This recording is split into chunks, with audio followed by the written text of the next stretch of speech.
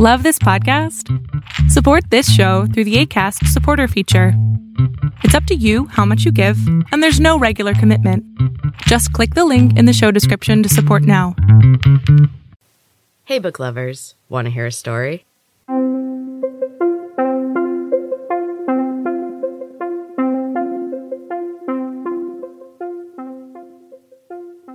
Welcome back to Storytime with Em.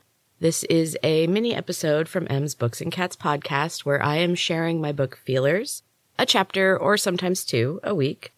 This week is chapter 25. Enjoy. Stepping off the ladder a few levels down, I found another small door. This one opened smoothly without protest and was big enough for me to walk through without stooping. It opened onto a narrow wooden walkway with a wall on one side and nothing on the other. Peering over the edge, a burst of joy filled me with renewed hope. I was in the secret library. I stretched out on top of the bookshelf and breathed in the dusty smell of the ancient books and papers. The bookshelf stood about a foot away from the wall, and a crude ladder had been attached to the back of the overstuffed shelves. I climbed down carefully, trying and mostly succeeding in not knocking too many papers onto the floor. I squeezed between the shelves and the wall and stepped into the middle of the small, overcrowded room. I chose a faded purple chair flanked with precarious towers of books. I curled up in the comfortable seat and looked around. The books were all written in a language I didn't recognize. Languages had been one of my talents in school, and in the earliest days at Silent Trees, I had been allowed to continue my studies for a bit. Languages were considered useful. But this language was an ancient one. A taboo subject. The destruction of the ancients was a lesson. Nothing could be learned from them, except to not follow their path. A horrendous screech from somewhere outside my cozy hiding place made the tiny hairs on my arms stand up, and I shivered uncontrollably. I tried to shrink into the plush chair and hide in its softness. I listened intently and heard another sound, a constant crackling noise. It was quiet, but persistent. And soothing. I dozed for a while in the comfortable chair and woke with a start some time later, when the hidden door opened. I slid to the floor and tried to hide behind my chair. The golden-robed figure was dirty and singed. She laughed when she saw my hiding place. "Elena!" I jumped to my feet and threw myself at her. She laughed breathlessly as I crushed her in a tight hug. Okay, I can't breathe," she gasped, and I stepped back and gave her a little space. "I thought something terrible happened to you," I blurted out without thinking. The speed with which her smile faded told me that I was correct. "No matter what's in the past," she said after a moment, "now is the time of importance. The Golden Hills are burning." Her eyes were bright with excitement. She put her hands on my shoulders. "Do you understand?" she asked with frightening intensity. "Her kingdom is burning." "Is it over? Has she lost?" Elena's smile faded a little. "No.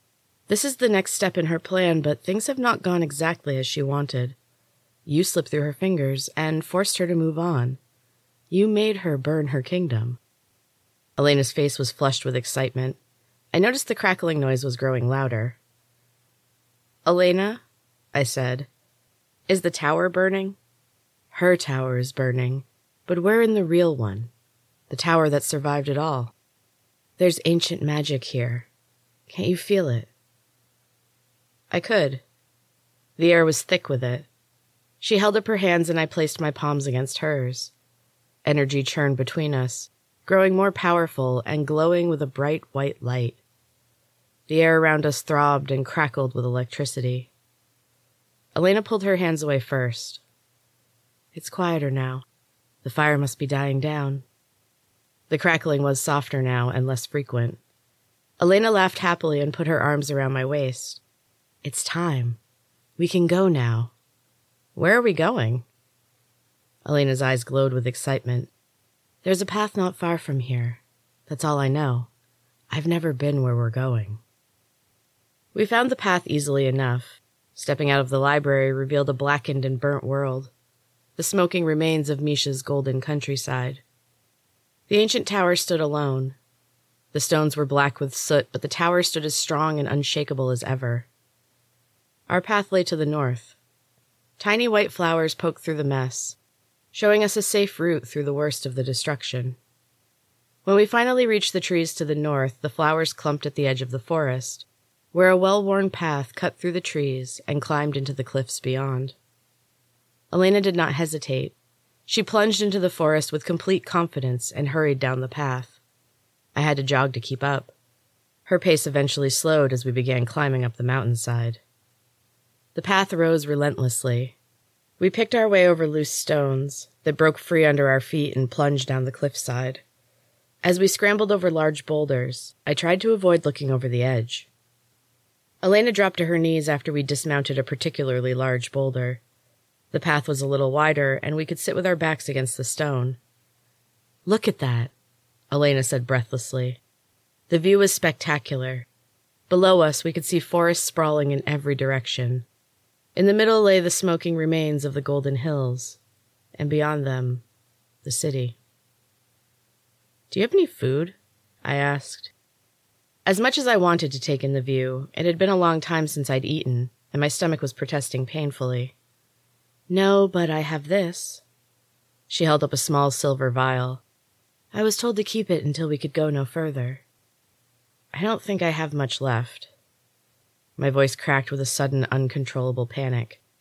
"How much longer?" I cringed at the whine in my voice. I sounded like a petulant child. Elena shrugged. "No idea. Let's just drink it now. I'm wiped out too." She unscrewed the cap and sniffed it. "Smells good." She took a swig and passed it to me. The vial was smooth and slippery in my fingers. The designs carved into the metal were familiar, but I couldn't quite place them. I sniffed the vial. The smell was spicy and invigorating. I'd never experienced anything like it. It attacked my senses and wrapped them in an energizing hug. I took a long drink and drained the vial. The liquid warmed me from the inside and sent a tingle of energy buzzing through every nerve in my body. I bounced to my feet, and Elena popped up next to me. "Onward," I said with a grin, and we continued to climb. The path came to an abrupt end on a flat expanse of rock at the top of the mountain.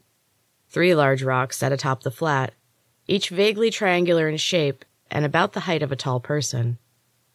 A woman stood before each stone. 2 were tall. One was quite small, but she stood in such a way that I knew she was the one in charge. Elena and I hesitated when we saw them. The little one stepped forward. "Come here," she commanded. There was no hint of hospitality in her voice. We had no other option but to obey. We approached cautiously and stood before her. She placed her hands on her hips and examined us. She stood with her powerful, muscular legs spread wide. Her dark skin was smooth and luscious, but occasionally marred with ragged white scars. "Old battle wounds," she said to our unasked question. "Planning on adding a few more soon." The taller women smiled and nodded energetically. One was pale and blonde. Her scars were pink and covered her forearms in an intricate web. The other was brown-skinned and almost scar-free. She bore one across her chest, along the ridge of her collarbone. A row of small, tattooed stars ran along its raised edge like decorations. "You two come with me," the smaller woman spoke with authority. She nodded to her taller counterparts. "Good luck, girls. Bring us back something good."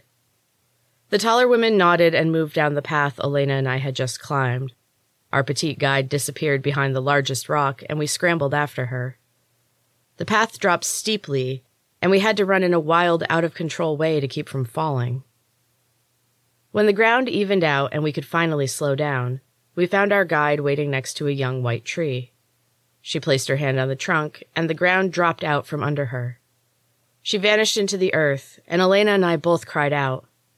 We crept to either side of the tree and laughed nervously. "Ready?" Elena asked. I nodded. We put our hands on the trunk, and the ground dropped away.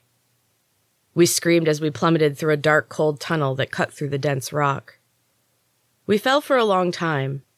I got tired of screaming and ran out of air. Elena stopped screaming as well. "This is taking a long time," I yelled over the wind rushing up around us. I hope we land on something soft, Elena yelled back. The air around us grew thicker. It formed a fog that morphed into a soft, fuzzy cloud of fluff that slowed our rapid descent and placed us gently on our feet when we reached solid ground. As the cloud cleared, I saw 3 figures standing nearby. My eyes adjusted to the dim light, and I saw Gwen and our surly escort. Gwen! I ran to her, and she hugged me. It's good to see you again, my friend. We were focused on Leopold. Misha took us by surprise. I'm sorry. Her shoulders sagged, and her smile faded. I'm fine. I'm so happy to see you. I laughed as I crushed her in a tighter hug. Enough niceties, the short woman said. We've got to act fast. Misha is on the move. Gwen nodded. You're right, San. She gestured to an opening in the cavern wall. Come on. The others are waiting. Elena and I exchanged a confused glance. Others? We said. And that is the end of Chapter 25, book lovers. I hope you're still enjoying Feelers. We are getting very close to the end, and I can't wait to share the end with you. Make sure to come back next week for a new chapter, and until then, keep reading.